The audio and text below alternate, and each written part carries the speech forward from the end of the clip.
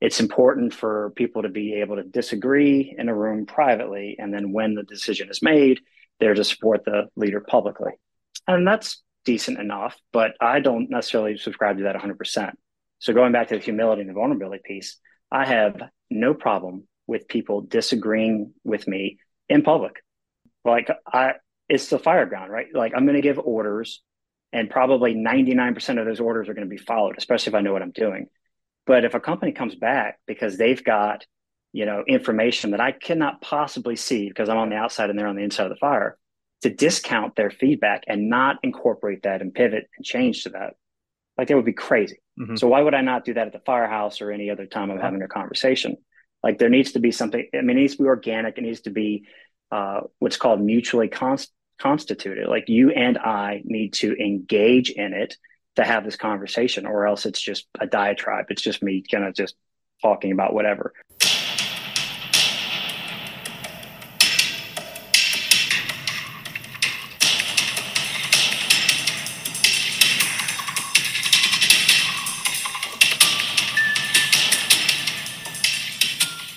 Good morning, everybody, and welcome to the kitchen table. In this podcast, we sit down with leaders from across the country to have real and honest conversations around all things leadership. We call it the kitchen table because we know some of the best conversations at the firehouse take place at the kitchen table. And the goal today is to focus on kitchen table conversations and talking leadership. So last week we were in Texas and then California, and today we go to the East Coast to Henrico County, Virginia. Today in the kitchen table, we welcome Captain Benjamin Martin of Henrico County Division of Fire, Virginia.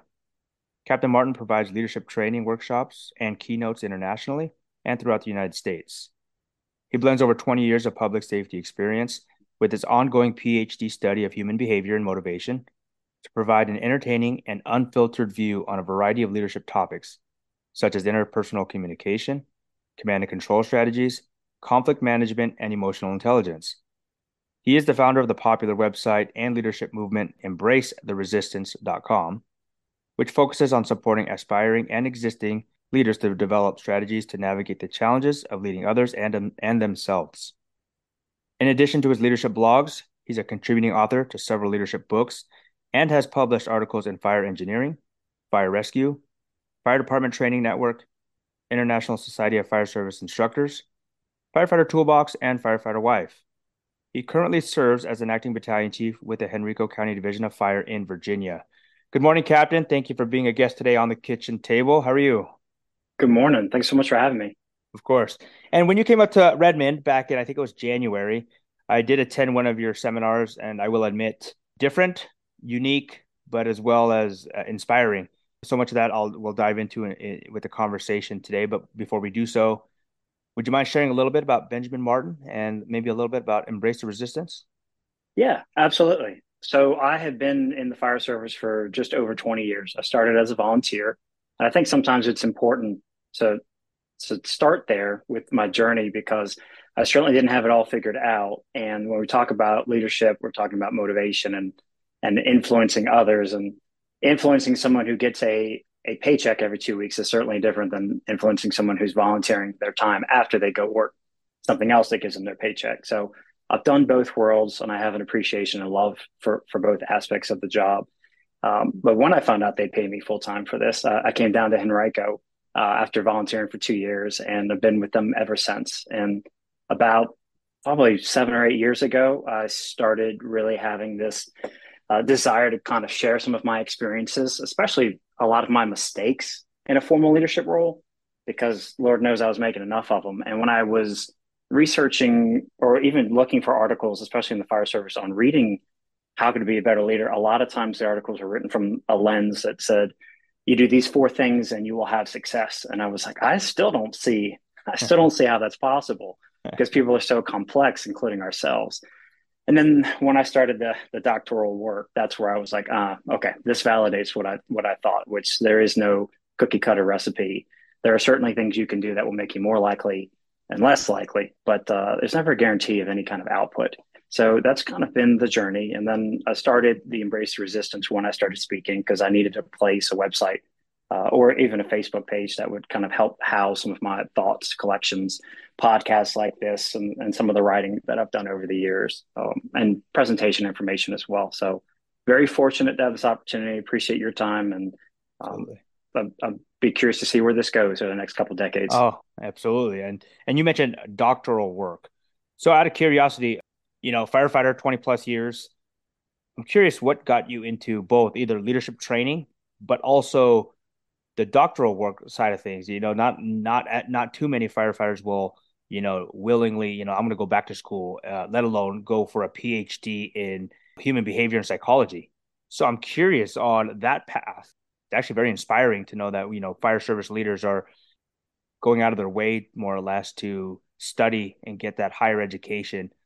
So I don't think really at the end of the day it's any different than what anybody else is doing. I feel like a lot of the books that I read for school are no different than the article I was handed many, many years ago, Little Drops of Water by Andrew Fredericks.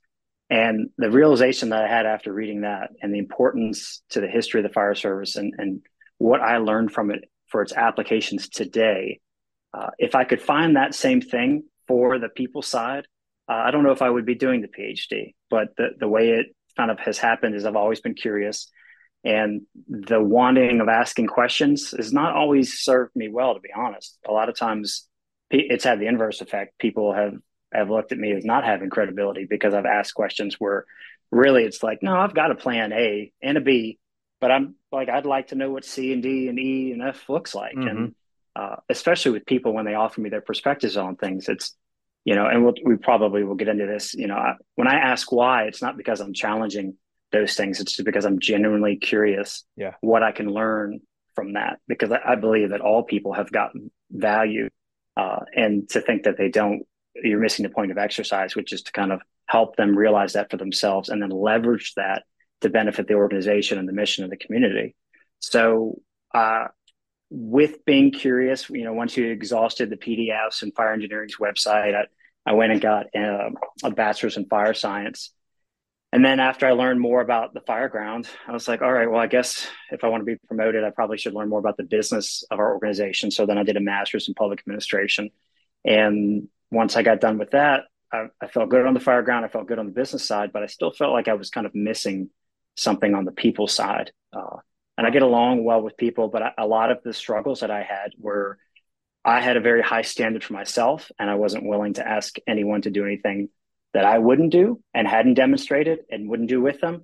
But even then, the reaction that they would have sometimes of just like, why? Like, this is too much. I don't understand. Like, I don't love the fire service the same way you do. Mm-hmm. Well, I really wanted to know more about that. And that's what got me into the industrial psychology, the cognitive psychology. And a lot of the books that I was reading just for fun were starting to reference a lot of these fields. And then emotional intelligence was something that I had seen and written about more and more and more as if it was new and novel, but it really wasn't. I mean, it's been around since the early 90s. Mm-hmm. And the fact that we were just getting around to this, a decade later really showed you just the learning curve the fire service as a whole is on. Oh, And totally. so I felt like, even if I was just reading stuff about people within the fire service, I felt like that narrative was incomplete. And I needed to go outside to the academic world to get a better understanding of it. And that's been the last 5 years. And knock on wood, if everything gets done, I'll be done in September, which will Wow. be a huge relief on Wow. that. That will. Wow. Congratulations. That's inspiring. Well, thank you. So you mentioned curious, and curiosity is something that we talk about a lot on this podcast. In addition, I think you talked a little bit about perspective, but curiosity is huge. The fact that you were curious about, you said you learned the fireground side of things, you felt comfortable, learned the business side of things, and you felt like you were good and you were comfortable, and then you wanted to keep going. And you mentioned curiosity, which is huge because obviously curiosity is it's a great human characteristics, if you will, let alone in leadership. But as we talk about your leadership philosophy today, you talked about people understanding both the why and the why not whenever possible, or seeking the why and the why not.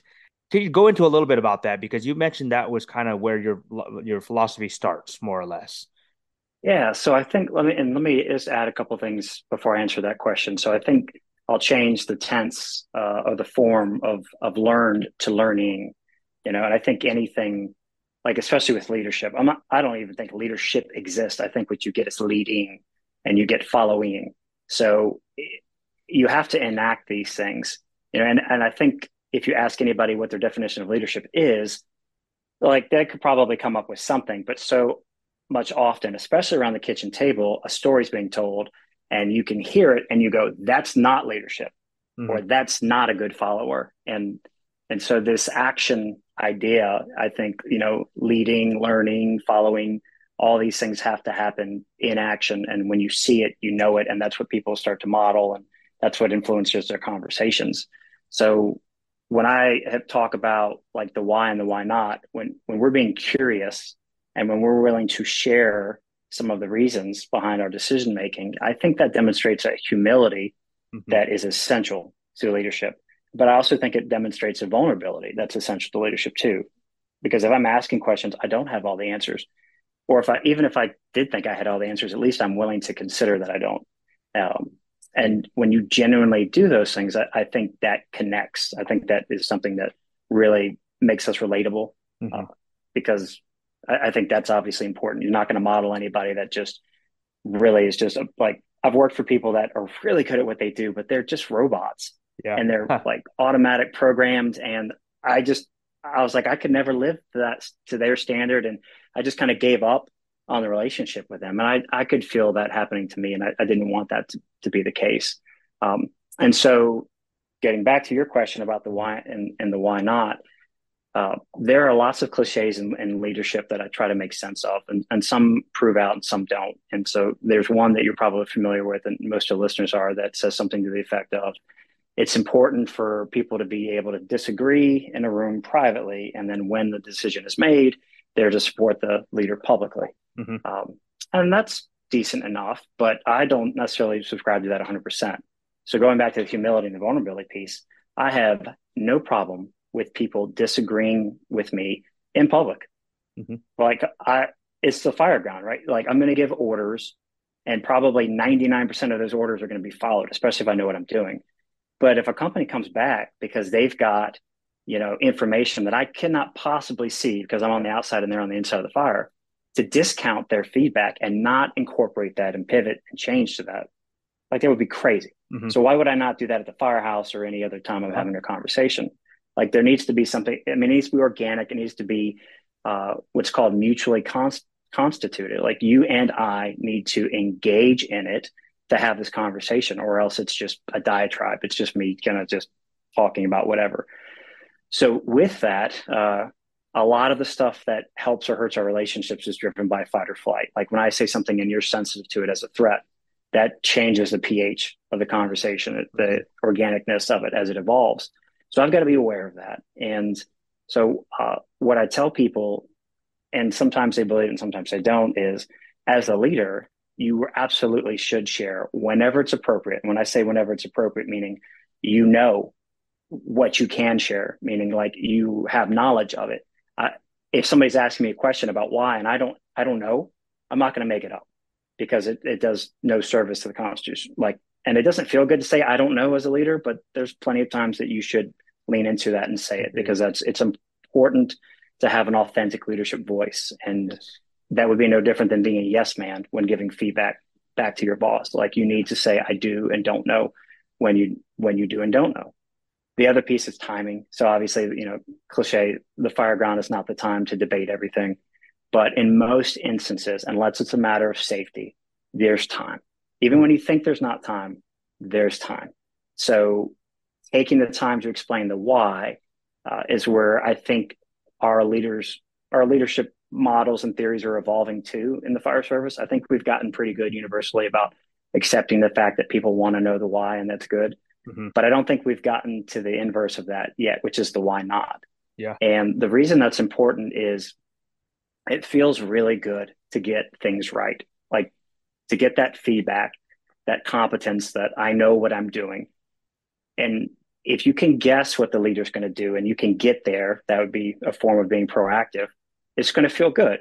If Hmm. every time your battalion chief needs you to do something on the fire ground and you're already there because you anticipated what was coming, it's going to feel good because that battalion chief is going to learn that they can trust, and you're going to be the go-to. And there's always go-tos. You better Hmm. believe this. On every fire ground, there's a crew that shows up, hits the parking brake, and you're like, gosh, damn it.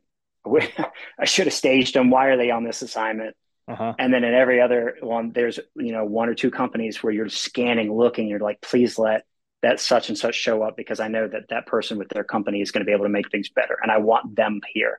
And you'll even go out of your way to add them or find them or give them assignments. So you want that feeling. Hmm. So when you have a why, you're naturally at a fork in the road where a decision has to be made at any leadership moment. And you can go left or right. So why might explain why you want to go left, but it doesn't explain why you didn't go the other way. Uh-huh. And so as soon as you go left, you're going to come not very long down the road to another fork.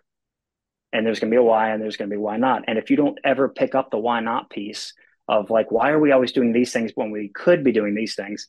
It's always going to inhibit your ability to truly be proactive Hmm. and almost navigate your own path. And that's ideally what you want. This idea of decentralized command is that people can weigh Yeah. their options, decide amongst the best solutions, and implement the best solutions. And so you have to be able to have an argument, almost a discussion with yourself, and you have to decide what is more or less important, what is the and isn't the goal, is it consistent with or without the vision and mission and values of the organization. And if leaders don't share that, why not? Yeah. Like it's an incomplete story. It's like walking into a movie halfway through Yeah. and you can see the rest of it. You can see who gets the girl and who the villain is very quickly, but you don't have the full context of what the story was. Yeah. And a lot of our culture is transmitted primarily by stories. It's by the things we tell at the kitchen table that we Hmm. celebrate and romanticize or discourage or just scoff at, or the things that get us upset. Like we're always queuing into those things. Hmm. And without the why not, it's like a hero with no villain. Yeah. You have to have an agonist and antagonist, Yeah. a bicep without a tricep. Like it's just incomplete. Yeah. But that takes time, and time is a precious commodity of leaders. And I think that's why we genuinely appreciate leaders who are willing to spend time talking with us. Yeah. No, Even absolutely. even if which is why stuff like this matters. It's Yeah. important to spend time talking about that. Yeah. So that's the why and the why not piece. Now, what's Yeah. interesting that I have found, going back to that threat of fight or flight, is if you give the why or why not freely, no big deal. But when you ask people why did you do that, Berlin? Yeah. Why didn't you do this, Berlin? It, Yeah. it can start to quickly have a negative connotation, Yeah. especially if you're asking someone that in front of a group of their peers or a team that they lead.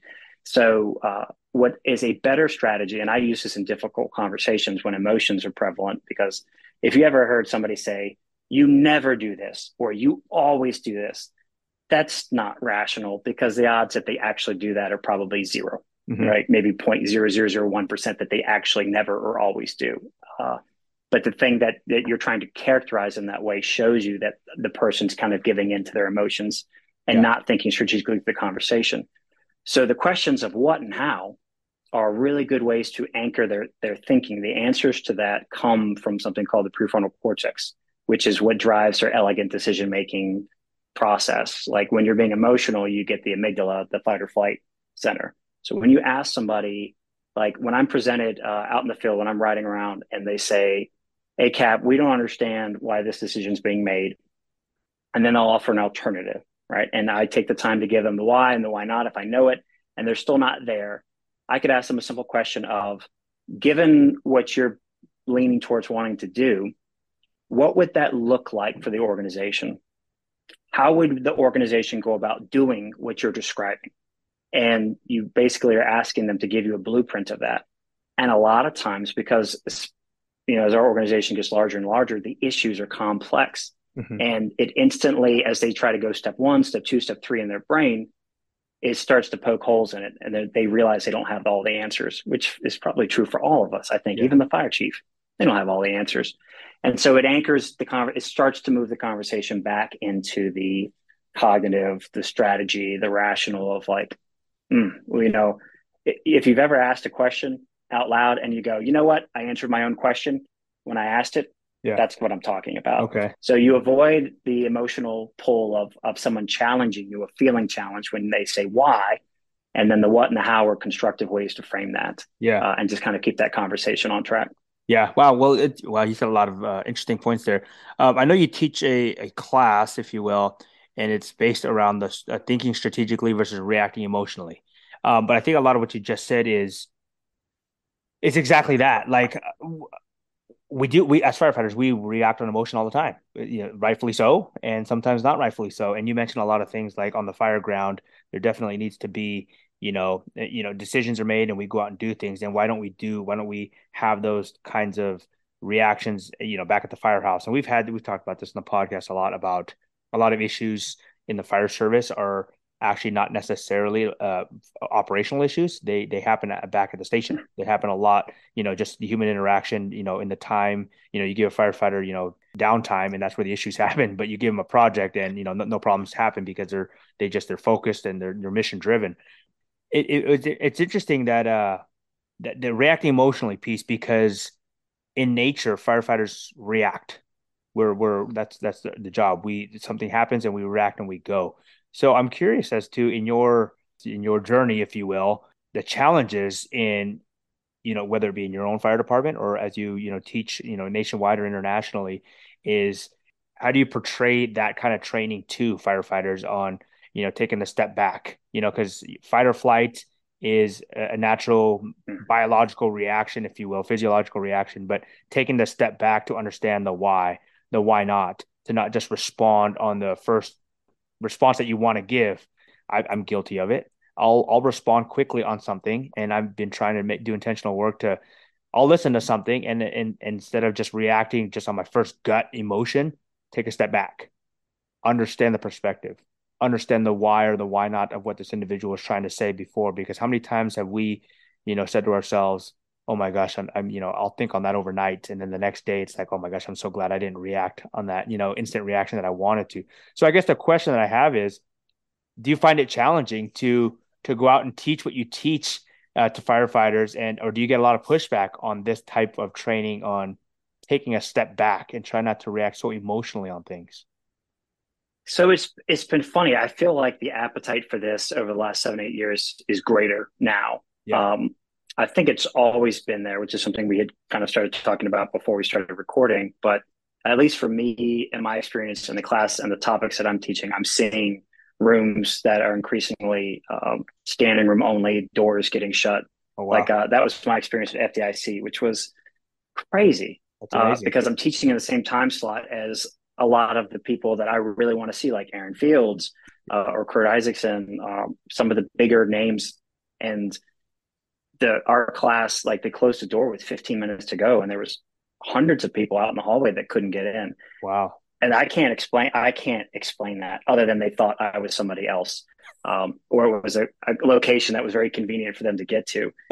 So that's very humbling Yeah. to start. So I do think there's an appetite, not just for my program. I know a lot of guys are teaching similar things or incorporating those topics, and I think that is what we should be doing. Is Yeah. we should be listening to our audience, the questions they ask, and then as teachers or facilitators or coaches or instructors or whatever you want to call it, we should be attempting to focus on providing solutions to some of those questions or problems that they're experiencing. And I think art imitates life, right? So as I'm experiencing these things myself, like that's certainly what developed the program. And the irony is, I think a lot of the great programs that you see and a lot of the great instructors, they were born out of a need or an experience that probably wasn't great. There's not a lot of programs where somebody got something right and they wanted to go on the road and Uh-huh. talk about it. It's usually like things weren't going well and then they figured out something. And that's what they want to share because they want to help ease the suffering or ease the frustration that people are feeling because they want people to be engaged and enjoy the fire service and coming to work. Hmm. And so they're willing to share those experiences. That's something I get a lot too, especially from people that seem to be very close minded is, oh, it must be nice to be able to write and speak and say whatever you want. It's like false, like negative. Right. That's not, there may be some instructors that are motivated by that. And I do know those folks. And I have a problem with those folks because I don't think that is the case at all. I am very, very aware of what I'm saying Hmm. and my emotions can get the best of me. And I definitely have had to walk some things back and own some things and apologize for things. But when I write something or I do a podcast like this, I'm going on the record. Yeah. And that's terrifying to think about at the end of the day, because I know if I feel like every year, every other year, I just have these monumental shifts in the way I think and the philosophies that I have, because I'm learning right? And I'm trying to find better versions of things, including myself first Yeah. and foremost. Yeah. And so there are things that I would have died like on the hill preaching 8 years ago that I fundamentally do not consider to be correct today. Hmm. But you will find me on record saying those things. And so there was a while ago where somebody asked me if I was, and I don't know, maybe this was one of the first conversations you and I had about whether I would delete those things, whether I would go remove those That's things. right. And We did talk about I don't have that. any intention of doing that because Right. I think it is important to demonstrate the growth and the progress and like rungs in a ladder.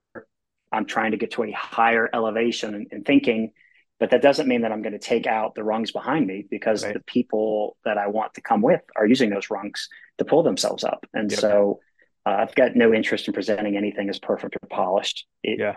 It is very much what it is, and it's Yeah. growing. So um, I hope that this appetite will continue. I think there are so many challenges that we have, and there are a lot of them are related.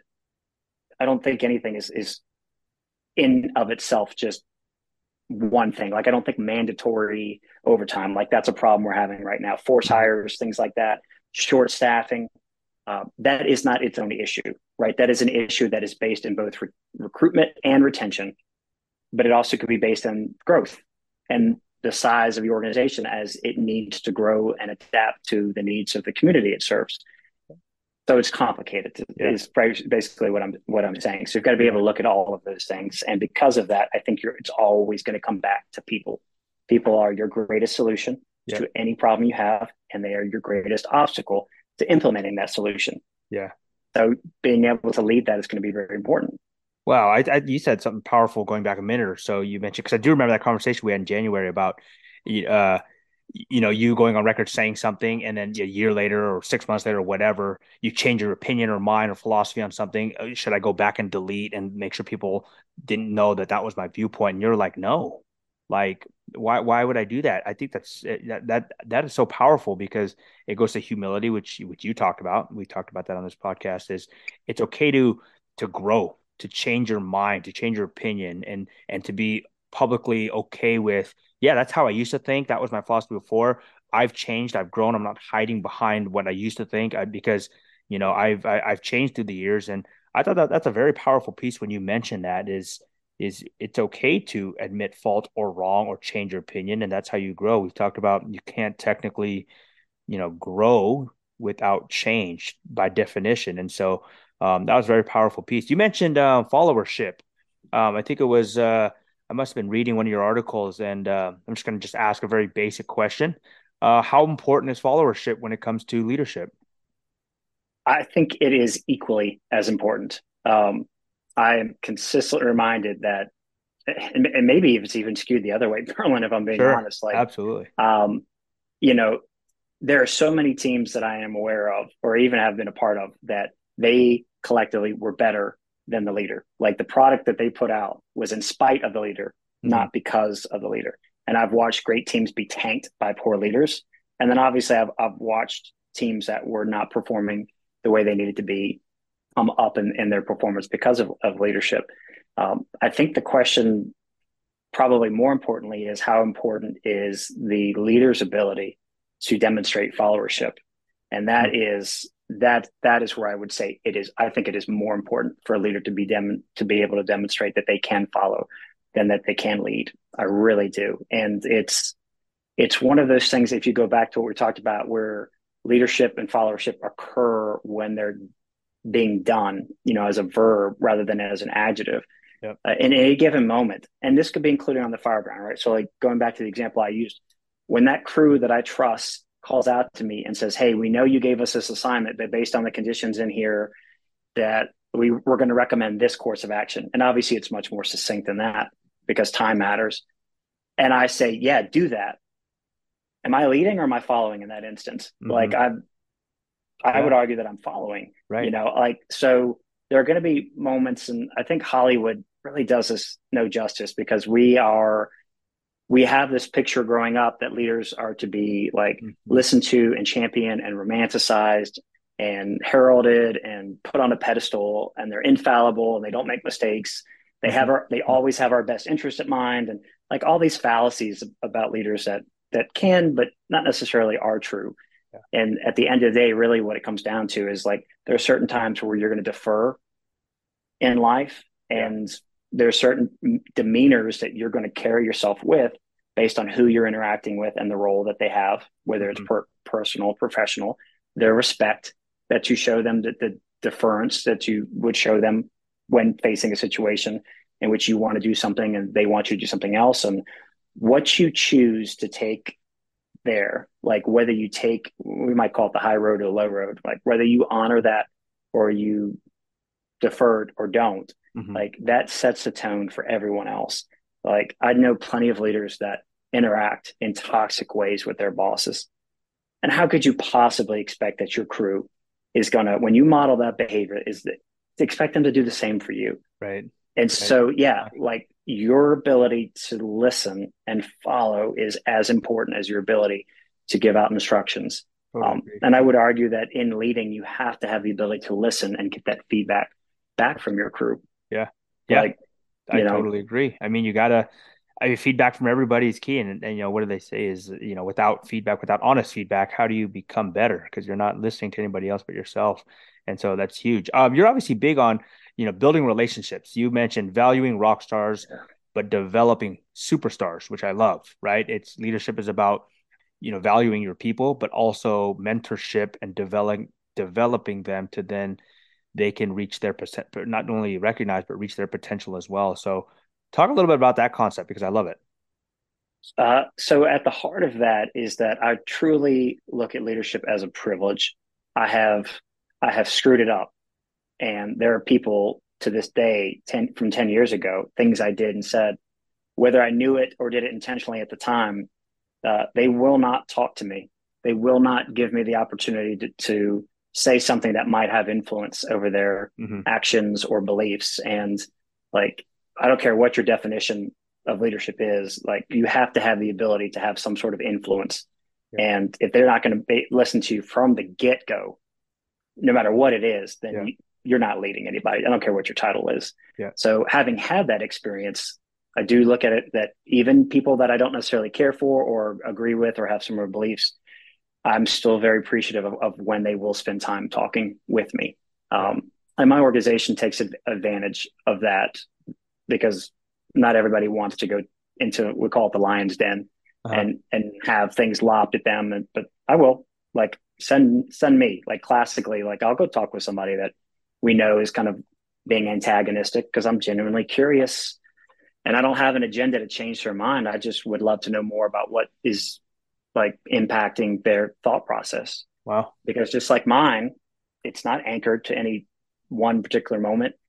It's possible that they're lacking perspective and information, and if they had that, they could make they'd arrive at a different conclusion. So Yeah. let's approach that with a little bit of curiosity.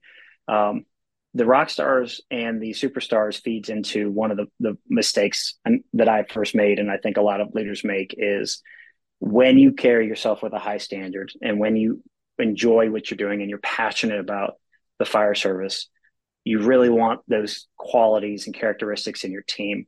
And when you work with individuals that don't necessarily have the same uh, qualities or even intensity of those qualities, then sometimes it's hard to relate. And if you don't have that relating, then obviously the relationship's going to suffer. Um, and I've worked with, like, I had one crew where I had a guy that was 21 years old, and the oldest member was 65 years old. They obviously have different life experiences. They obviously have different goals out of their careers. They're in different, I call them phases or seasons. Hmm. One is sun setting and one's sun rising. Yep. And if I treated them the same way, that would likely not satisfy any of them, right? None of Right. their objectives would be accomplished. And so that's obvious, but the superstars and the rock stars really forces you to stop and think about this. And rock stars are those folks that do a good job when they come to work. And when I say good job, that could be an average performer. Hmm.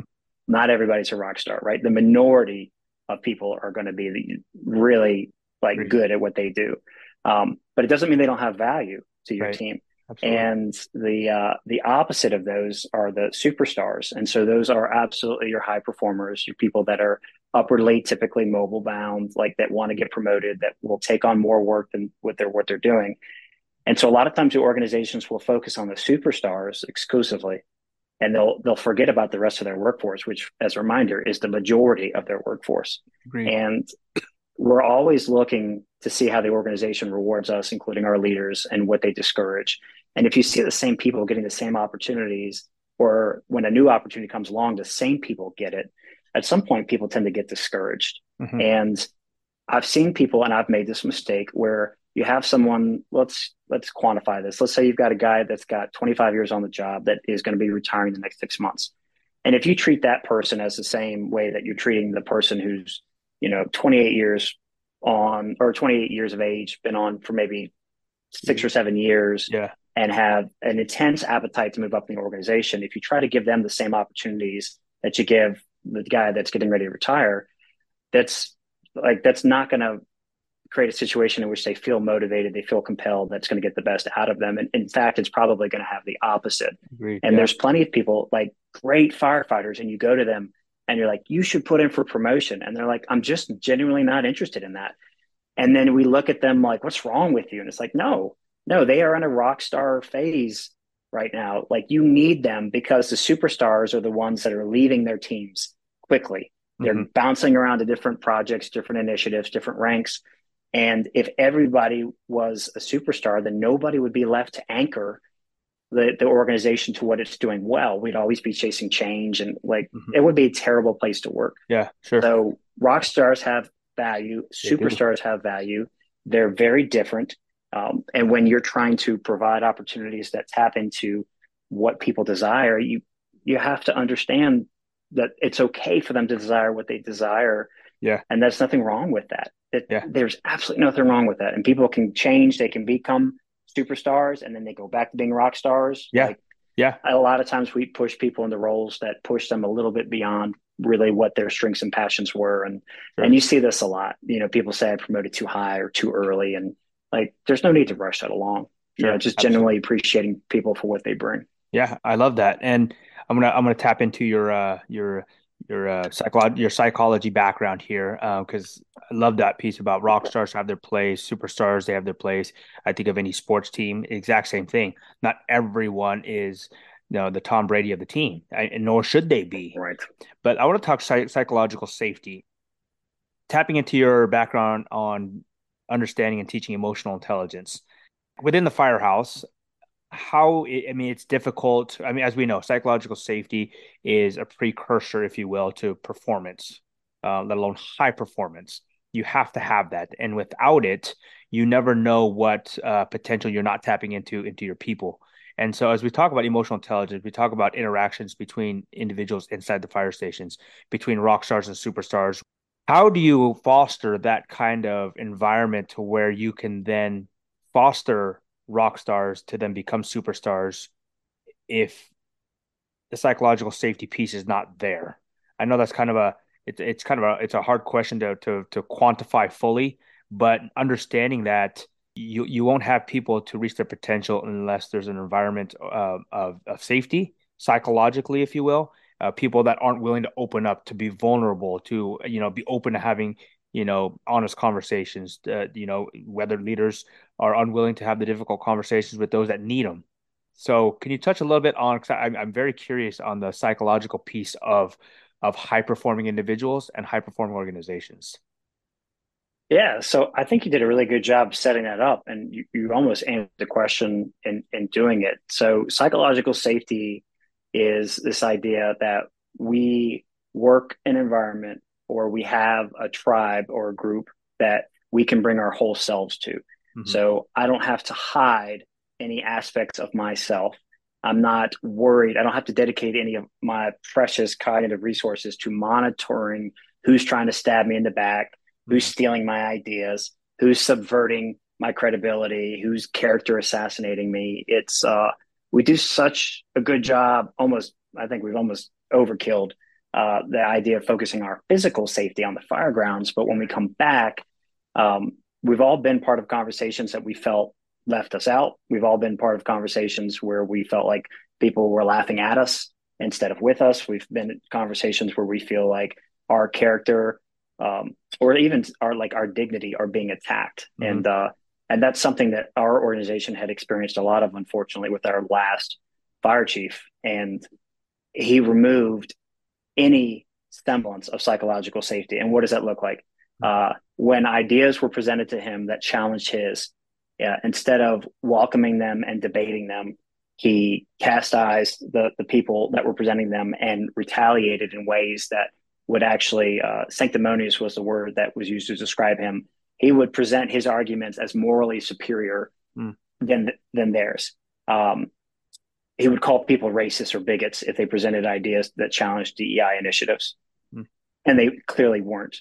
Hmm. Like that, that's not the spirit in which they offered it. It was trying to arrive at a better product for workplace training.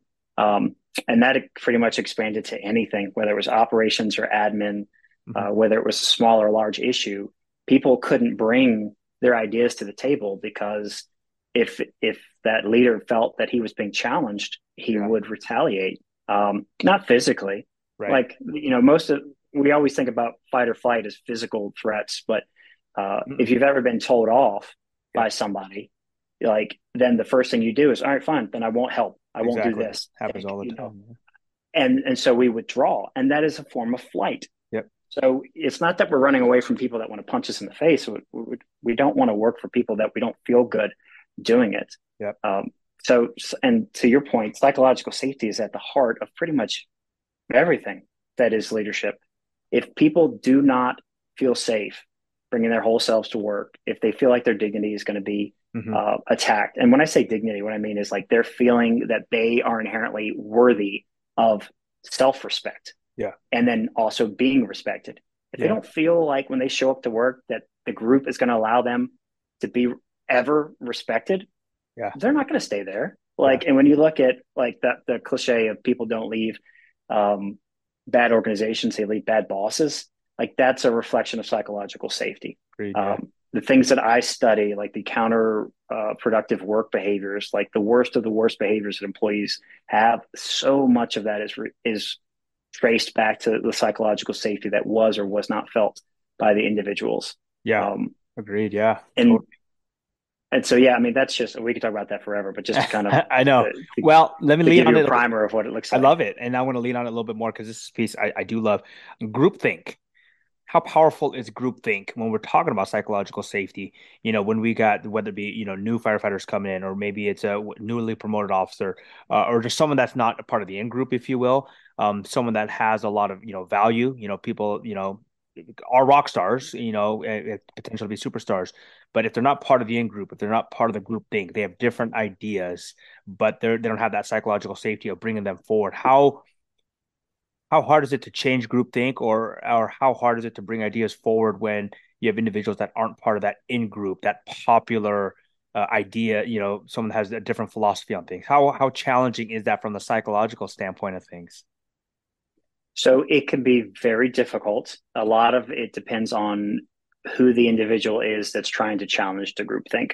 So the more positive leadership attributes that you have, whether that's your emotional intelligence or your Mm-hmm. ability to build relationships or consider different perspectives, the willingness to display vulnerability or humility, all of the things that we've already talked Yeah. about and so many things that we haven't mentioned, your ability to navigate the resistance that comes from that is going to be influenced by the skill set that you bring to the table, Yeah. so to speak. That said, it's not just you, right? Yeah. There's other factors like the organization's culture. Like, what are you challenging? Is this groupthink that's rooted in 100 years of tradition? Yeah. Or is this something that's just localized, that these are just a group of five idiots that happen to be a very small part of the organization, and you're actually your beliefs are based in the dominant culture and they are the counterculture, and you're Mm-hmm. trying to go in there and change that. Then the reality is that there's just some group think that you're not going to be able to change or challenge, and maybe it's not even yours to change or challenge. Like Sure. like we conflate and confuse things a lot. Uh, and there's something called misattribution theory or attribution theory. When we look at someone where there's an undesirable outcome or effect, we'll look at it. If we look at ourselves as the catalyst for that, we'll go, well, typically it's something to do with the environment. Like I didn't have the right resources, I didn't have the right information, I didn't have the right clearance or permissions. That's why it went that way. But Hmm. when we look at other people, it tends to be about them and their beliefs and their abilities. Like such and such just wasn't the right person for that. Such and Hmm. such didn't have the right skill set for that. Like we don't give grace, I guess is what I'm saying. Yeah. Like Yeah. when it comes to us, we got a list of excuses, but when it comes to others and holding them accountable, all of a sudden it's all on them. And so like when we talk about groupthink, I'm always curious about like who's the dominant member, who's the alpha that has perpetuated this and is perpetuating this, but also like how did this get built and is it a reflection of the larger culture or is it localized? Hmm. Does it matter? Like it doesn't. Yeah. In most instances it doesn't. But if you get into a place that is unhealthy, changing that groupthink usually has a lot to do with changing the culture of that group, Yeah. and that is not something that is done overnight. Yeah. It's a big ask. It's a Nor process. is it something that can be done by every leader. Like who you are to them, the credibility that you bring, the reputation that you have, the skill set you have, those are all things that will help or hurt your ability to do that. Yeah. And there's plenty of instances where I have asked someone else with more of those things, whatever they were, better skill set, more credibility, like Yeah. the relationship they had with that individual or individuals was like better than what I had. It was Yeah. more developed. So I asked them to help. Like I was willing to ask for help on those things. Um, and I definitely like leaning into growing my perspective and not just thinking that I was right, Right. and trying to find more where we were in common Yeah. and where we were different Yeah. is a big thing. Like that's definitely a big strategy for resolving and managing conflict is start with where you're alike. Hmm. Start Yeah. with what's familiar instead of focusing on what's different, which is what we tend to jump to in that. Oh, I Um, like that. but in some instances of groupthink, I've come around to it, and in some instances, I've resisted it, and we just agree to disagree. And in some instances, I was able to influence and ultimately change that, and everywhere in between. Yeah. Um, the biggest thing is like when we evolved, we had to have tribes, right? Like Hmm. before we had indoor plumbing and a grocery store that we could go to 24 hours a day for food and pretty predictable shelter, you had to rely on other people. And some of those people left the tribe and would go out and hunt the food and bring it back. So you had to trust them that they would bring food back and not eat it all themselves. Hmm. And the people that went out had to trust that the people that they left behind wouldn't cannibalize their babies or their Hmm. kids or move camp. Yeah. Like Yeah. there was always this trust. When you went to sleep, you had to trust that someone would stay awake and not let you get eaten by the thing that rumbled in the bushes. Hmm. And so we had it like biologically, we have evolved to have a very rich connection to a sense of belonging. Hmm. And we are like you called it, I think, in member and out member. Like that's how it's referred to in the academic world. Yeah. Something called leader member exchange, right? Like, am I on the inside of the circle? Or am I on the Right. outside of the circle? Right. And even when we're inside the circle, we are constantly expending resources in our brain to monitoring the status of that to see if it's improving, staying the same, or getting worse. And when you lack psychological safety, it's the same as lacking physical safety. Your brain is dedicating more resources than it needs to Yeah. monitoring the situation, and it doesn't feel good at No. all. It is very unsettling, and it is what drives a lot of the anxiety that we're feeling. Yeah. So we're not just talking about like trying to prime our teams for performance with this psychological safety. We're talking about like wellness benefits. We're talking about Yes. physical ailments and illness Agreed. when these things aren't provided. And this is what drives a lot of people away from leaders and ultimately out of the door of the organizations. Yeah. If you show up and you don't feel related to the people that you're doing the work with, and it's not just about they look like you or they think like you, it's a whole host of Right. factors, and you don't relate to the work they're doing or the spirit in the way they're doing the work, you're not going to stay. You're going Right. to go. You might try a few different places on the way out, but depending on how strong that violation of those things is, like how hard your dignity is attacked, like that's when I usually tell people like you can do a lot of things, but when you try to take away someone's dignity, Hmm. then that's usually when lawsuits get launched, Yeah. right? Like Agreed. Yeah, absolutely. And I have a rhetorical question, but let's ask it. So it's a leader's job to provide that environment for their members, whether it be members from the out group or in group, to for them to welcome their to bring their ideas forward, to bring their thoughts forward, to open up. Mhm. Leaders' job to make sure, not just they should, but it's requirement of a leadership to be able to make it known, if you will, that this environment is safe for everyone to come forward to bring their ideas forward, even if we disagree on something. Bring them forward. It makes us better. Half rhetorical and half what happens when that's not the case, because let's be honest, because that's not an ideal world. That's the case. Everyone will show up to work knowing that they're it's going to be psychologically safe to bring ideas forward day in and day out, but we know that's not reality either. There's environments and cultures out there that are unwelcoming of all that. So navigating that as a new, we'll say, an aspiring leader, right? A lot of our listeners today are aspiring leaders, emerging leaders, whether it be in the company officer role or mid-level in the organization. Creating that kind of environment or a characteristic in themselves to, it's my job to speak up, but it's also my job to help foster this environment where everyone can come bring their ideas forward. It's a challenge. How do leaders build that arsenal, if you will? So I definitely think a large part of it's modeling, right? It's we process 80% of the information that we're taking in, and it's about 11 million bits of information a second. 80% of that's processed visually, right? Like Mm. movies are easier to watch and understand than listening. Like if you were going to watch a sports game, you'd get more out of it than listening to it on the radio or reading about it in the paper the next day. So your experience definitely is enriched through modeling. That said, a lot of times, and I think the difficulty of transitioning in your example from someone who isn't leading to somebody who is as a follower you receive a lot more than you give, and relationships really are at its heart where you go to give. The healthy relationships are where both people show up to give, and in doing so they both receive.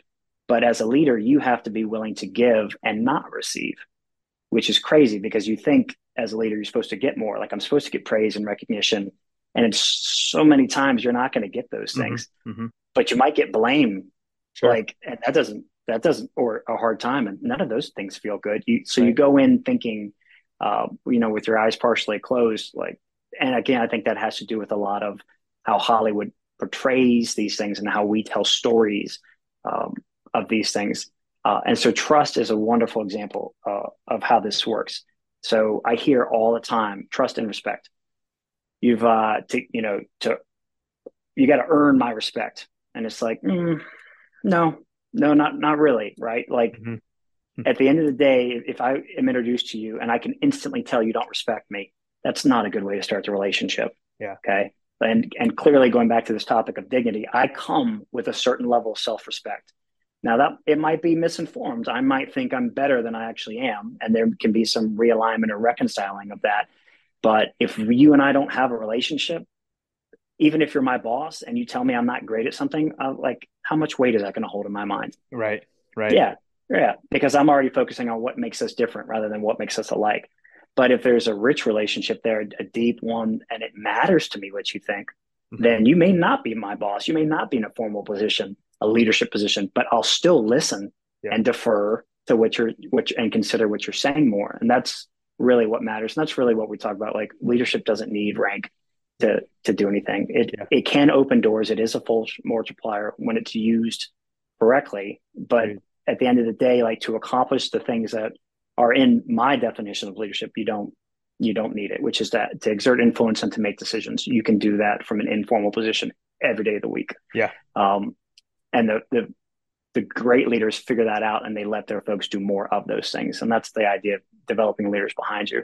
Yeah. So what happens is, again, it goes back to being in group and out group. When someone shows you disrespect, if I'm the leader and you show me disrespect, then there's this subtle urge, at least for a moment, to like one up them. Like, I'm going to retaliate. Like I didn't deserve it. Or even if I did deserve it, like Mm-hmm. the goal is I can always one up you because I'm the leader and I'm supposed to be the end all be all. And so I hear a lot of times leaders say, that person has to earn my respect, or, trust is earned, not given. And it's like, no, right? Mm-hmm. Because at the end of the day, because we're monitoring for those things that are threats, when you have someone who is leaning in, showing you respect, even when you haven't deserved it, that is a bridge, that is an olive branch, that is an outward hand, that is humility, that is Yeah. vulnerability. And even if that person doesn't take it, the other people on the team see it. Yeah. And what it does is it sets the stage that even if I didn't take it this time, it is safe, that it's possible that I could return to it and take it later. Hmm. And you do that enough. And this, I mean, this really is, turning the other cheek. It's what you learned about the school, right? It's treating people the way you want to be treated. That's right. Um, and and what it does is, I think, in my mind, is it keeps you from getting to that point where you are sanctimonious, where you are judging people, when you were misappropriating what their motives are for doing things. It just keeps you in a position where it allows people to show up for themselves. Yeah. And at some point, if you do that long enough, they will show up with their whole selves. And that might be a terrible thing, because you might find out things that you don't want to know Sure. about them. But a lot of times it's the opposite, and more so Exactly. it's the opposite. It's like, Exactly. man, Yeah. and the number of times where I've said, man, I had no idea you knew that, or Yeah, that was important to absolutely. you, or like, and the more that happens, the tighter the bonds get, the more it can resist the bad. Yeah. When relationships are loosely formed, that's what can be broken apart very easily. But when Yeah. you've got, and I think this happens by sharing a lot of the mistakes that you've made. I think when people hear that and see that, like, that's where we're getting into mentoring. Like, Yeah. what is a mentor to you, and how did that happen in the first place? You probably had a question, and you probably went to someone for advice, and you liked the way you felt Yeah. as a result of their advice, whether it helped or didn't help. Yeah.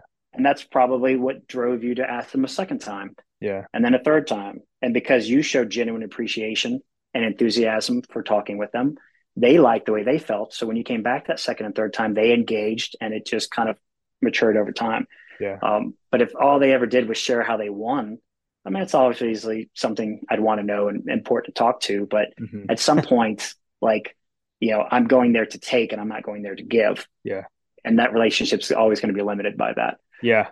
Oh, I mean, modeling behavior. I mean, it's a simple concept, right? But it's so true. Lead by example, right? We all know that, and that's. I Mm-hmm. love what you said. The 80% is. What did you say there? You said the 80% Visual. is visual, and that's. I mean, it's like we know that, but so we need to then know that and practice that, and not just 80% is is visual, and then ignore the fact and everything that we do and interact and train. It's like, no, leading by example is huge. And so model the right behavior or model the wrong behavior. At the end of the day, you're modeling the behavior for someone to then copy you, right, wrong, or indifferent. But I'm going to lean on one more piece of the psychological piece here, because that's the stuff that I love. Adult learning.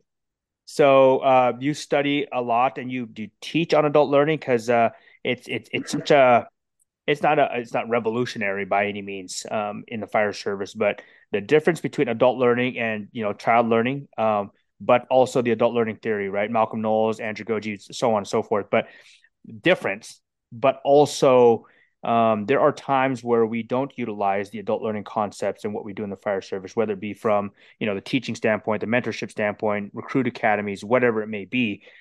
I guess the question itself can go 4 hours in discussion, obviously, but I love the adult learning theory. I'm trying to indulge myself more in utilizing those concepts in the way I teach. But tell me a little bit about your experience with the adult learning theory and relating it to the fire service specifically over the last, we'll say, 5, 10 years. Yeah. So there are, first and foremost, lots of different theories that explain adult learning. So there is not just one. But one of the more prevalent characteristics that they agree upon is adult learners prefer to learn by applying the experiences that they have had in life to the information that is now being presented to them. So what I would offer that isn't unique, but you probably and your listeners have not probably heard, is the difference between knowledge and wisdom.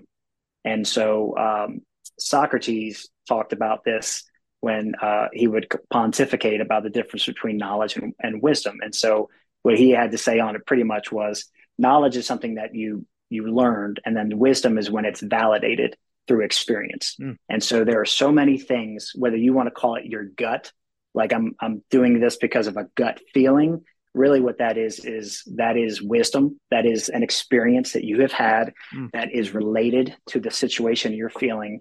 And whether you can or cannot articulate why you went with your gut, there's something in there that your brain is recognizing, and it's using your gut to communicate to you. Like you're getting butterflies, you're getting, sometimes you can get like GI issues. Like Hmm. it's letting Yeah. you know, I recognize this, there's something there, pay attention to this. This is the bearing that I think you should do. And in most instances, it's correct. Hmm. And like keeping it simple, it really is.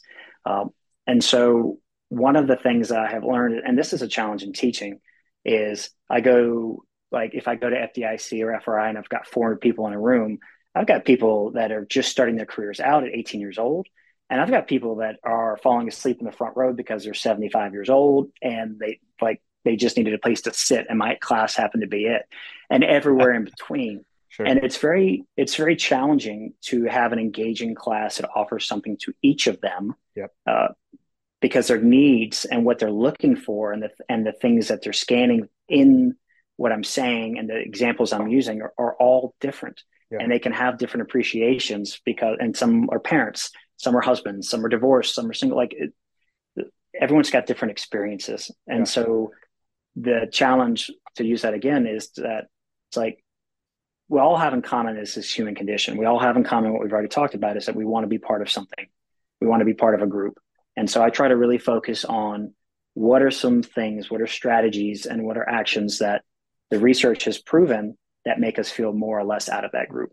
And if they're 18 years old and they haven't made all these mistakes, maybe they get an appreciation for how proactively they could offer these things in their career as it plays out. And then I think a lot of times, like, especially for me, some of the stuff I say offers them a chance to be introspective and look back, in time at examples and see things differently, which is called cognitive reappraisal. So they're able to arrive at a different conclusion on a previous set of experience, which helps them learn. Like that piece is really important. That Hmm. self-reflection. Um, and so all that is to say, like, there's social awareness and then there's self-awareness. Hmm. And so sometimes people need a little help recognizing how the group is doing because of them and their interactions. And then sometimes people need to see how they are doing themselves Yeah. because of the internal monologue that they've got going on in their head, Yeah. and that there's growth and opportunity to improve both of those things. But it's not for me to say, Right.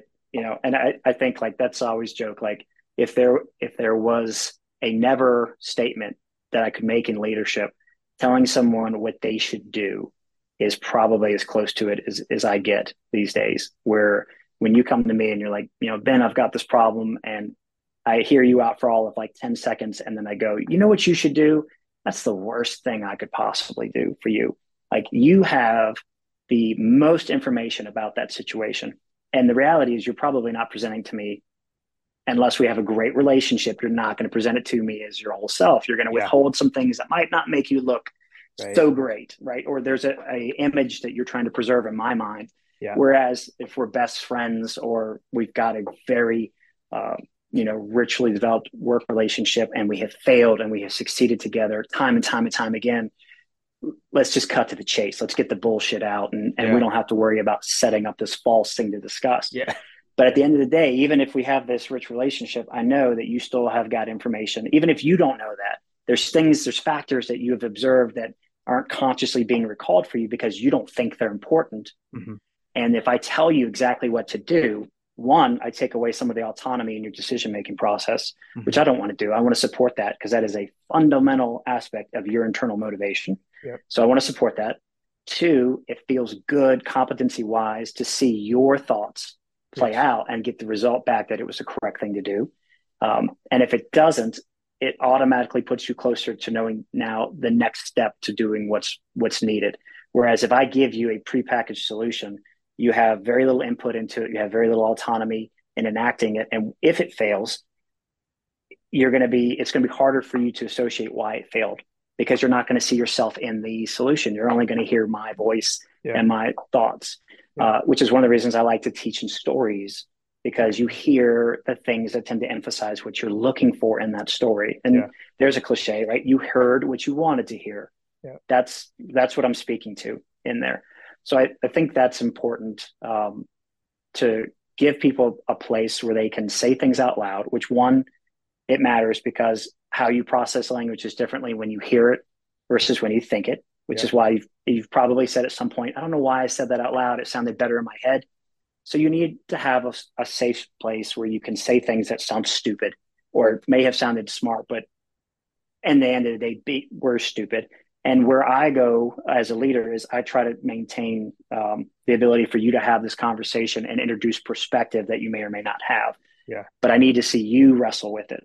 It's Yeah. not for me to take the problem from you and fix it for you. My job is to support you in Yeah. fixing your own problem Yeah. because the chances are the same problem is going to play up again. Hmm. And if you're always coming to me as a leader to fix your problems, I'm a shitty leader, Right. Right. and you're Right. not going to have a very rich career. Yeah. Like competence, improving your competence is important, Yes. and it takes more time, which is why a lot of leaders don't do it. And Yeah. I was thinking about this the other day. Like when I was in the field teaching new paramedics, we called it precepting. Sometimes you might call it field training. I don't know what the word is. Like people go out, get their paramedic certification, then they come back to our organization. They have to learn to do things our way of doing things. Yeah. And at 3 a.m., when they're learning to write a call sheet, it would be very easy for me to just say, hey, I'm going to write this one because I can get it done incrementally faster. So we Yeah. can go back to bed and we'll talk about it in the morning Yeah. versus sitting there and hashing it out and talking about it. And maybe I think you've got the bandwidth to do it in that moment. And maybe we do need to table it to the morning. Yeah. But a lot of times I'll bring problems to leaders and then they just want to take it from me, like summarily gift wrap it and give it back to me. But it's like, this isn't what I was asking for. Like this is not at all Yeah. because you process it through your lens and you just didn't want to deal with it or whatever the reason was. Yeah. Yeah. It's definitely something we tend to do and we shouldn't be doing. Yeah. So, is the fire service lacking, obviously opinion based, but also through research and your studies, is the fire service lacking concept strategies of adult learning? I mean, you mentioned, you got to involve, the learners in what the stories, experiences, and less talking to them, but more involving them. It's instead of just standing, telling this is what you do, this is how we'll do it, and here you go, now good luck. Are we lacking in the concepts of adult learning in your eyes? And obviously, in the way that you teach is I mentioned at the very beginning, the way that when I attended your class back in January, it was very different. It was unique. It's like, oh my gosh, these concepts, what he's talking about, and the way you engage the audience is just very different. And it was like, we need to have, Kent Martin on the show and talk about a lot of this stuff because that psychological piece is huge. Because at the end of the day, the end goal, I think we would all agree, is to get, whether it be firefighters or our listeners or audience, to comprehend the information or whatever that is. And how we get there, there's different ways to get there. There's lecture, there's study on your own. But if at the end of the day is to gather as many of the audience to comprehend the information, to then put it into practice, then we need to be different on how we teach or present. And a lot of that Mm-hmm. is through adult learning in my eyes, especially when we're teaching, like you mentioned, 20, 30, up to a 75-year-old, if you will, because the concepts of teaching, how we teach, whether it be, elementary or, high school is different to the human brain and psychology itself. So I guess the question is the fire service lacking a little bit in adopting adult learning strategies, if you will? And if so, how do you bridge that? So yeah, I mean, I do think I was as you were asking the question, I was really trying to think about examples in my mind because I've taken instructor 1 and 2 classes through state fire programs, and it's in there, right? It is. But I took it 15 years ago, and then what? Yeah. Like, so the opportunity I think is like even within that class hosted by my organization, what opportunities were there to then apply what I was learning? So I got some knowledge Yep. in a book, but I didn't have any experiences. So did I have wisdom? Not necessarily. So like when I got the chance to be the training lieutenant, now, I mean, now we're talking about what, 8 to 10 years since I had taken that instructor class Mhm. and how much growth had happened between Right. learning the material and actually implementing it. And then how was that going to incorporate into my performance as a training lieutenant? So I think there's things we can do. So one of the things that I did was we actually had instructor training sessions where I would actually lecture about some of these things and we would actually practice like teaching to ourselves, not just recruits, like trying to give feedback about like, hey, this is how I do it. This is a way that you might want to do it. I liked how you did that. Like we gave each other's feedback, and that process of going through it and getting feedback is what allowed us to get from knowledge to the wisdom piece of like, I tried it. I know how it feels. I like it. There's a lot that leaves to be desired in terms of like the curriculum we're using. I see a lot of stuff that's just very dated. It's very incomplete.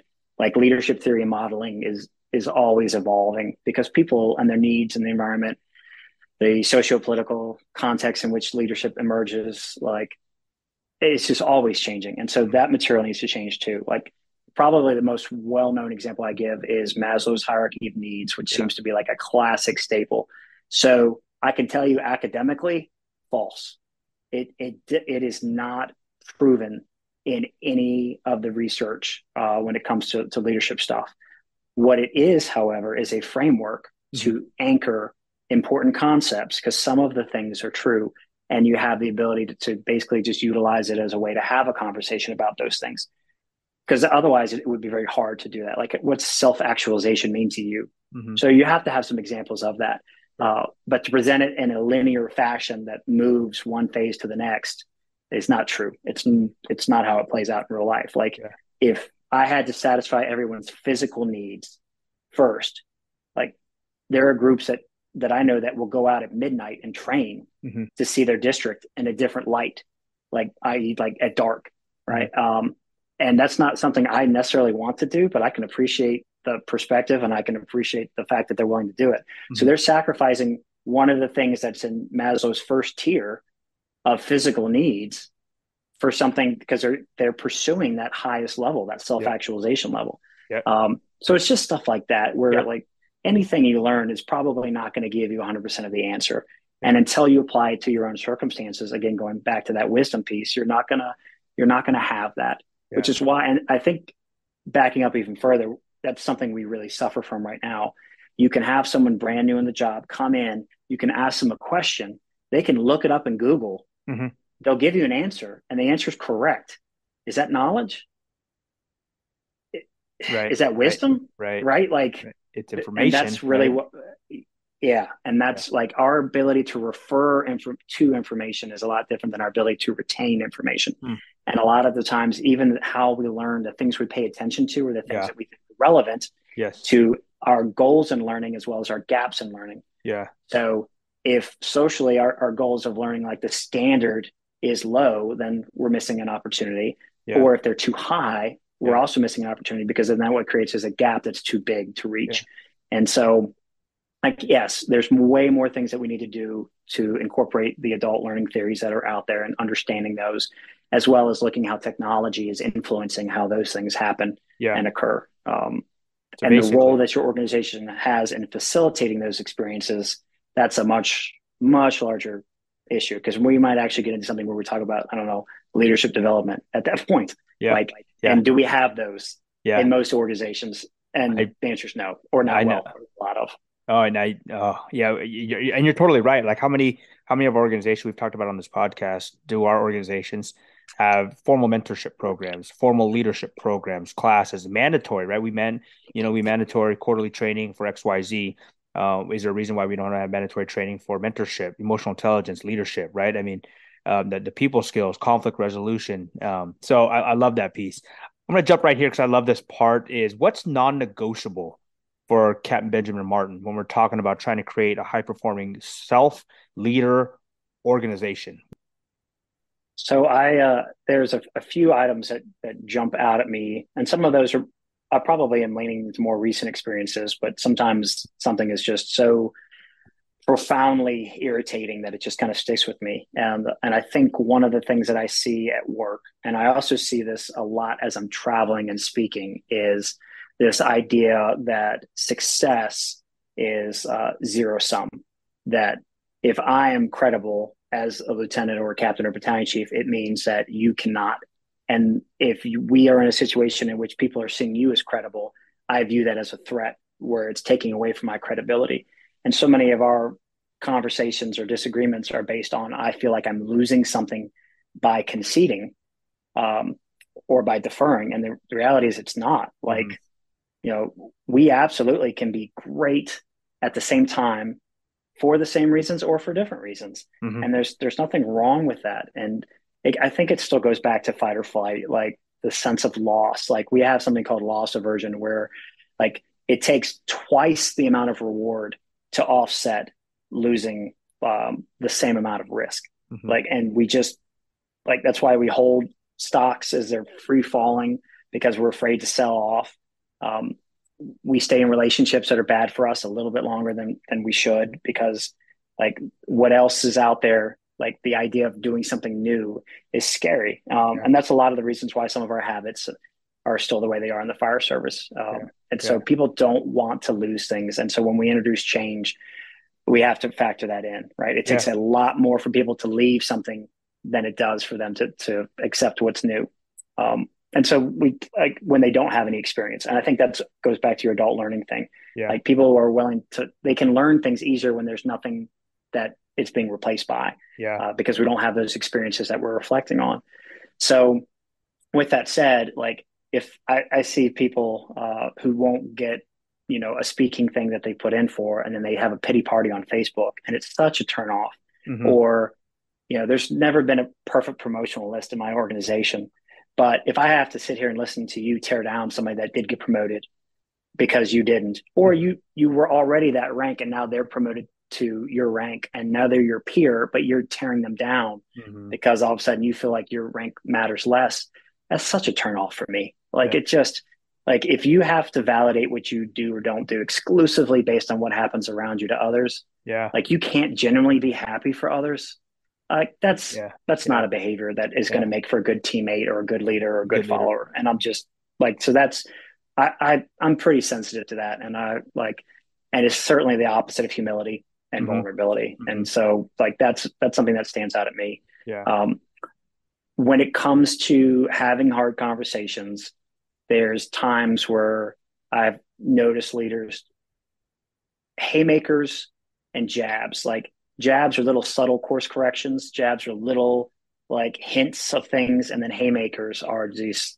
I mean, they're big, Yeah. grandiose. A lot of times they're public in front of your coworkers or other Hmm. people in the organization. It's not in private, and um, jabs are strategically used to set up what comes next. And Yeah. so in boxing, it would be a big punch, a knockout punch, right? Jab, jab, jab, jab. And then, you know, whatever the big overhand punch is on Yeah. that, or the haymaker.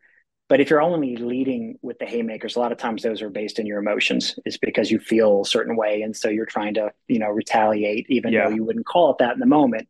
And that obviously doesn't contribute to psychological safety, too. So Agree. sometimes somebody's talking about their accomplishment and then somebody puts them in their place, or they try to undercut them, and it almost feeds back into the first item about you know success is not a zero sum thing. Right. You can talk about trying to be a good leader, but your actions and your words, how you treat others, are going to show me Yeah. really whether you value them or whether you're just valuing this opportunity to make more money and be at the head of the table. So that's another one. And then I had previously mentioned this, like leaders who present themselves as morally superior or beyond reproach, um, or what's the word I'm looking for? Hypocritical. Hmm. Like those are just, oh man, that's such a big turnoff for Yeah. me. I have such a hard time following people. And even though I really try, like if you're leading in that way, it's not healthy. Yeah. It's not healthy for you. It's not healthy for them. Um, and that's an example where I think people are taking more from the opportunity of leadership than they're giving, and they're Yeah. doing it to satisfy their ego. And just like all of these things that we're talking about are usually methods to try to maintain or build ego. And I don't have any time for it. Yeah. So, um, more simply put, don't be toxic. Yeah, don't be Like, toxic. don't be toxic. We talked about negativity on this podcast and how powerful, and I'm sure you would agree, based on the psychological piece to this in human behaviors. Negativity is strong.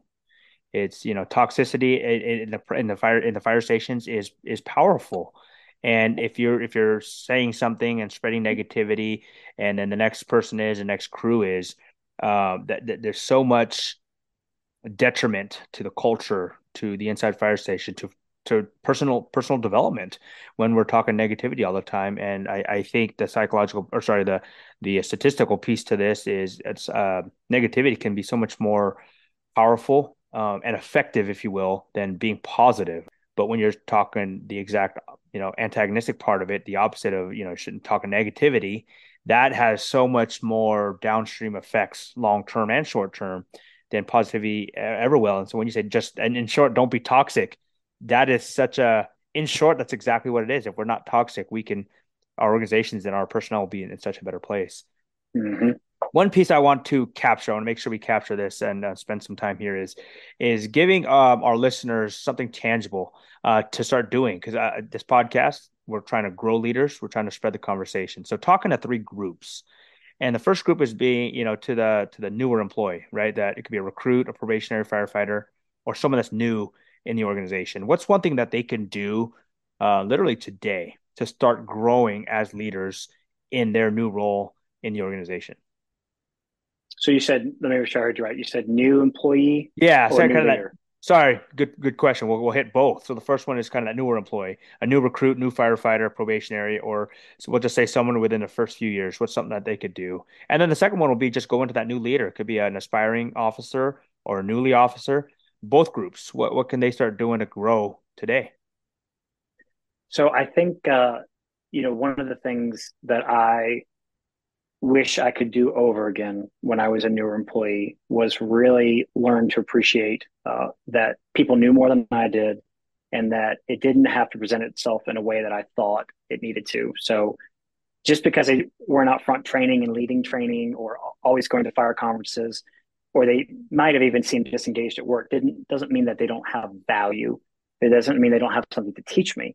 Um, and so put simply, like I didn't know shit. Like even if I thought I knew something, I didn't know it. Um, and if I had had more of a growth mindset than a fixed mindset, then I think I would have made relationships and built relationships with people that would have added a lot to my career.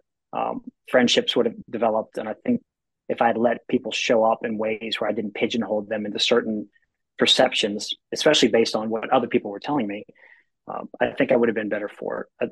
Quite frankly, I would have been a better human being for it as well. Mm-hmm. And so, like, that's one of the things that I have maybe reflected in maturity, just really appreciating that. And then bridging to the new leader question is now you've had a little success, something's rewarded you for that. So now you think you know something, you still don't know shit. Like just reminding myself of that and avoiding the temptation to think that you have to have all the answers Mm-hmm. and you have to solve all the problems, which is really not. It's not it. It's much more of a collaborative. Like you are leading the collaborative effort, and we know this on the fire ground. Like we send minimum staffing 3 people to any problem that we have, from someone falling to a building being on fire. There's going to be at least 3 people on that. And obviously, in the latter example, you get way more people. But at no point is an individual showing up first arriving unless a chief happens to be closer, and then it's on them to fix. We understand leveraging the power of the company, the many minds. Like, not that's one reason I wouldn't ever want to be police officers. They show up by themselves in most instances, and they have to handle these very volatile situations until their backup gets there. That's a terrible approach, which one is born out of, I guess, fiscal need. So let's not, if we're not going to do that on the fire ground, if we're going to take advantage of having different ideas, then why would the firehouse be any different? Why can't you leverage the same there? Yeah. Or as across the battalion as you move up in the organization. And the higher you get, the more you need to try to do that, create opportunities for participation. So like that's probably the biggest piece is if you're a new leader, just remember that your team needs you less than you need them, quite frankly. Like they totally will survive without you. They may not do as well, but they can survive just fine without you. Yeah. And treating it as a privilege. So those 2 questions, that's how I would answer that. I love that. The growth mindset, we talked about that quite a bit. Having a growth, especially early in your career, but certainly not only, right? Even, senior leaders, people that are near retirement, still growth mindset is huge, right? We can all learn something new every day. What's the saying? If the day you stop learning is the day you should retire. I mean, we having a growth mindset is just going to help us grow to be better individuals, better leaders, but also better teammates, if you will, better advocates for the organization. And then secondly, I love that piece. We've talked about that. You don't have to have all the answers, right? I'm a newer company officer as well. And, I think you speak to a lot of people when you say you don't have to have all the answers. I think just by saying that, hopefully inspires a lot of our listeners. You know what? I don't. Okay, maybe that's motivating in the sense that because there are people out there that do believe that you do have to have 99% of the answers before you take the next step in your career. And I think if we understand that we don't, that kind of helps us all be in a better place. So on the third piece here is now talk to senior leaders of organizations, right? Battalion chiefs and above, we'll say. What's something that they can do to grow as leaders? So this ties back into the answers for the first two questions is guess what? You still don't know shit. Like I Love it. hear all the time about how people need to come up through every rank in the organization so that they learn the job that they're now supervising. And there's a lot of value to that, but that isn't necessarily the case. Especially if you look at something as kind of coordinating collaboration and not having to have all the answers, then you don't have to have all the subject matter expertise. And as complex as this mission has gotten in all the different facets that we have, whether it's technical rescue or fire marshal investigation, community education, paramedicine, like all the stuff we do on fire, how could you possibly know everything about everything? Mm-hmm. And that's just exhausting.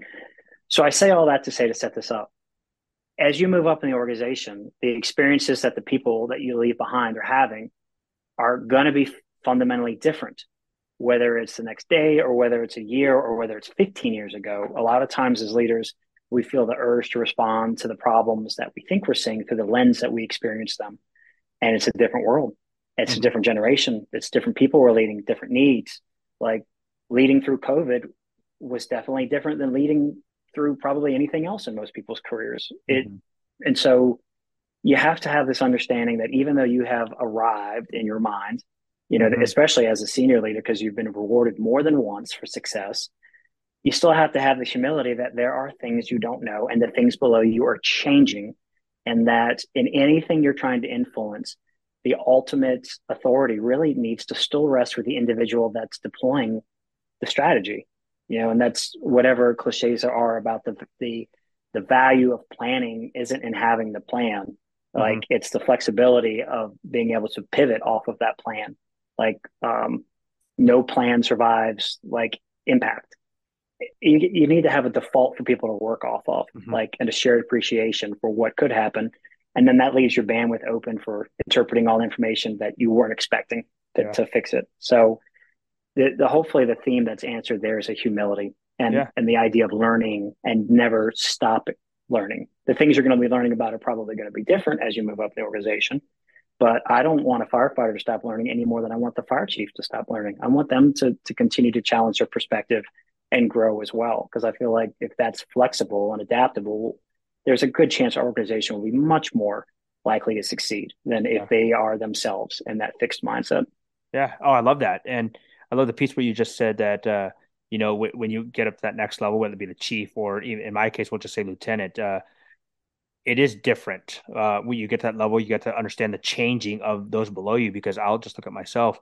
When I was in the academy, I was a different, we'll just say recruit firefighter and probationary firefighter back when I was hired than the recruit firefighters, probationary firefighters of today. So I can't necessarily just apply all the concepts. Oh, when I was a probationary firefighter, I have to treat and interact because I was only that, X years ago.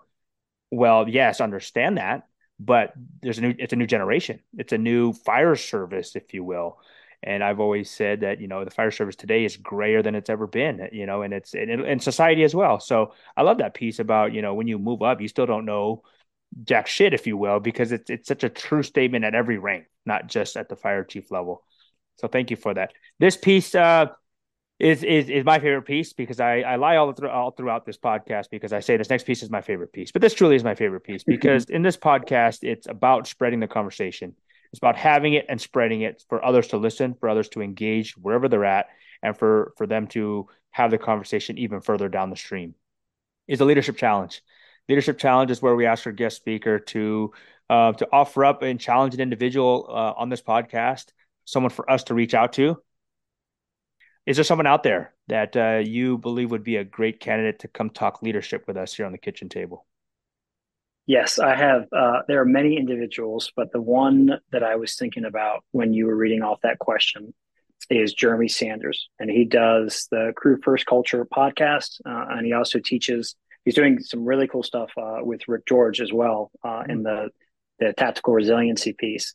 But it's been like I am only here because other people took an active interest and humored, quite frankly, and honestly, humored my perspectives on leadership and nourished them and challenged them.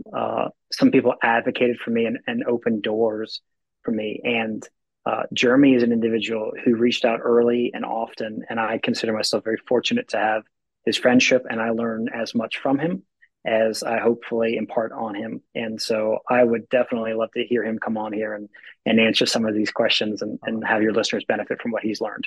Oh, absolutely. Thank you so much. I don't know Jeremy Sanders, but I've seen Crew First Culture. I've listened. I think it was on Instagram where I'm seeing their stuff pop up, and it's powerful stuff. So Mm-hmm. thank you for that leadership challenge. What I'll do is I'll reach out to you and gather his contact info at a later time and let him know that he's been leadership challenged by Benjamin Martin. So that's awesome. Absolutely. Yeah, Thrown thank under you the so much. bus. Yes, no, and we've had a lot of our challengees, if you will, take us up on it, and they're like, "Oh, I'll get that guy back," and at a later date and stuff. But it's awesome because it's the success of this podcast is literally it just goes to every leader and speaker that wants to come out and share a message. Because without grabbing, you mentioned perspective, we don't have perspective, and we have a one sided view on everything. And that's not what we want when we're talking about leadership, when we're talking about building a culture of growth. We need perspective and we need different voices. And so, thank you first and foremost, and thank you for the challenge. But let me throw this out there. I appreciate the conversation and everything we've talked about and unpacked today. This conversation I know could have gone for hours, but let's go here. Lasting leadership thoughts that you'd like to leave our listeners with before we close here on the kitchen table. Hmm. Oh, that's a profound question. It That's a is, I good one. know. Um, let me think about that for a moment because Sure. I don't want to rush this or give you something that's superficial. All right, so I guess I'll just talk about what I'm working on most and foremost and hope that it offers people. Um, while I'm writing this dissertation, I'm focusing on leadership through the lens of something that's called integral theory. And integral theory is just a framework that sets up the way that you could view any particular situation. And so I look at leadership as a phenomena. It's a naturally occurring kind of organic process that almost defies explanation. Like as soon as you think you've got it figured out, then something else happens and you're like, oh, I didn't see that coming. So that's where that growth mindset, staying curious comes in. But the integral theory tries to attempt to explain it through four lenses. And it can be like there's no limit to the lenses, but four is the number it typically chooses. And these areas are the ones that seem to be the most prevalent in what I'm studying. So the first is intrapersonal, and the opposite of that is interpersonal. So the intrapersonal is like, what's the internal monologue that Benjamin or Berlin have going on in their head? How much self-esteem do they have on any issue? Like, where's their level of self-efficacy or self-respect or self-reflection? I call it pillow talk. You can talk yourself in and out of things so quickly, and you take all the thoughts that you have in a day, and if those were actually a separate person standing beside you saying those things to you, would you be friends with that person? Like, Hmm. would you Right. listen to that person? Are they credible? And so anytime you're looking at why somebody does or doesn't do something, you absolutely need to acknowledge that that monologue is going on in their head, that diatribe, so to speak. Then the interpersonal is where a lot of leadership is classically examined. That is where you get leadership models and theories of like, I do this as a leader, you do this as a follower. It looks at these exchanges. And so understanding that like somebody's internal monologue can absolutely be affected for the better or worse by the exchanges that they have with other people. And that's why I say treat it as a privilege Yeah. and don't take it for granted Right. because they can withdraw from it, they can lean into it. And if you've ever had somebody really engage with you, it's really cool Yeah. as a leader. And you probably have earned that, at least for the moment. Yeah. But that's not the whole picture. So even those things can be subverted by the organization's culture and the organization's climate. So Yeah. climate is the piece that's temporary. Culture is the piece that's more deeply rooted. So when I say things like morale, that's an indication of an organization's climate. And so there are things that your organization may normally do that you need to pivot from or temporarily adjust in response to that morale, those Yeah. issues. We are facing issues now. We had mentioned the short staffing, but there's other larger issues that we need to adapt some of the things. Doesn't mean we need to abandon them from our culture, but we need to at least adapt for the moment to try to get us through the other side of it. And then culture at its simplest, like we did something, it worked, so we did it again. Yeah. And then we do it enough times, it becomes the social norm of what's expected. And so there are things that we would do in our private lives that we can't do when we come to work because it's not the organization of the culture. Hmm. Or there's things that we wouldn't do in our private lives that we could normally do at work, but we can't right now because the climate's changed. Yeah. And all of these things, the last piece is systems, like the policies and procedures, the habits the organization has. All of these things are working simultaneously to influence the outcome of any given leadership exchange. And so knowing that, it almost feels like that's the universe of leadership. And what you're doing is a very small star in it and it's bigger than you. Yeah. So that's good because if it doesn't go your way, understand that it might not have been you. So that's okay. But at the same time, understand that you still are part of it and you should still try to do something about those things. And so when anybody comes to me, it's like, what should you do? It's complex to say the least. Because as soon as you start doing anything in any one of those areas, you're starting to affect the other areas. Yeah. And so this is the last thing I'll leave you as an example of that. So our old fire chief had a open door policy, and except it wasn't a policy. It wasn't actually outlined in an operation guideline or SOG or whatever you want to call it. So it didn't fall into the systems piece. It wasn't formally outlined in the organization, but interpersonally, it was offered to people. Oh, always, come by my office. Now, culturally, not really supported because what do we have in the fire service? A hierarchy, Yeah. and open Yep. door policy completely subverts that. It's go right around it. And so, really, what we say in open door policy is if you have worked through your chain and you're still not satisfied, I want you to know you can come to me. If something happens when you're at work that is an issue of maintaining your dignity, so your race or your ethnicity like is assaulted, then you need to come to me. There are certain things, and an open door policy really falls more into the HR world, I think, than anything else. Like Yeah. if something happens that threatens your safety or your physical safety or psychological safety, as an agency head, I would want to hear about it. Yeah. But even then, there's still an opportunity to work through your chain unless that next person in line is the one that is, the person that's doing those things too. So if I was having this conversation with someone about, hey, I've got this issue, I think I want to do this open door policy thing. So the feedback that I get from the person that I'm talking out loud to is going to influence whether I do or don't. And then I say, Berlin told me that he didn't think it was a good idea, so I'll sleep on it. So I go to bed, that internal monologue kicks up. I wake up the next morning and I'm like, you know what? I think for me, it's best that I do that. Yeah. So I decide, despite the exchange that we've had, I'm going to go do it. So I go up here and I know that my chain of command isn't happy that I'm doing it because culturally it's not really accepted. And then I bump into somebody coming out of the fire chief's office and they're like, what are you doing? I'm like, I'm here for an open door meeting. Oh, I wouldn't. He just had an exit interview with somebody and he's pissed, or such and such just got fired, or he didn't get it. He's in a bad mood. Would I consider those things and reschedule, or would I push through? And so anyway, all of Right. those things, Love it. like if you just asked me about should I go meet with the fire chief, I don't know. It depends. Yeah. Like that's Yeah. that's gonna be my answer. Yeah. But I love thinking that. through that and the time to think through that is probably uniquely what I would offer to end this Oh, podcast. and I love that. I mean, it's every situation is different. As leaders and as Correct. individuals, we need to recognize the climate. To go with what you said, the climate is different, it's changing. We have to be able to recognize there's a right time to do things. There's maybe a wrong time, but to be able to understand, timing is it counts for something. Timing is everything, but timing accounts for something. Lastly, how do we find Benjamin Martin in the future? Do you plan to come up to Pacific Northwest? How do we find you? So I have got several gigs coming up. So let me back up. If you go to the embraceresistance.com, that's the website. That hosts it'll host this podcast, all the other podcasts we've done. Um, the blogs, the articles, all the writing, and then we've got a conference that we run as well, so you can find information about the Fire Ground Commander.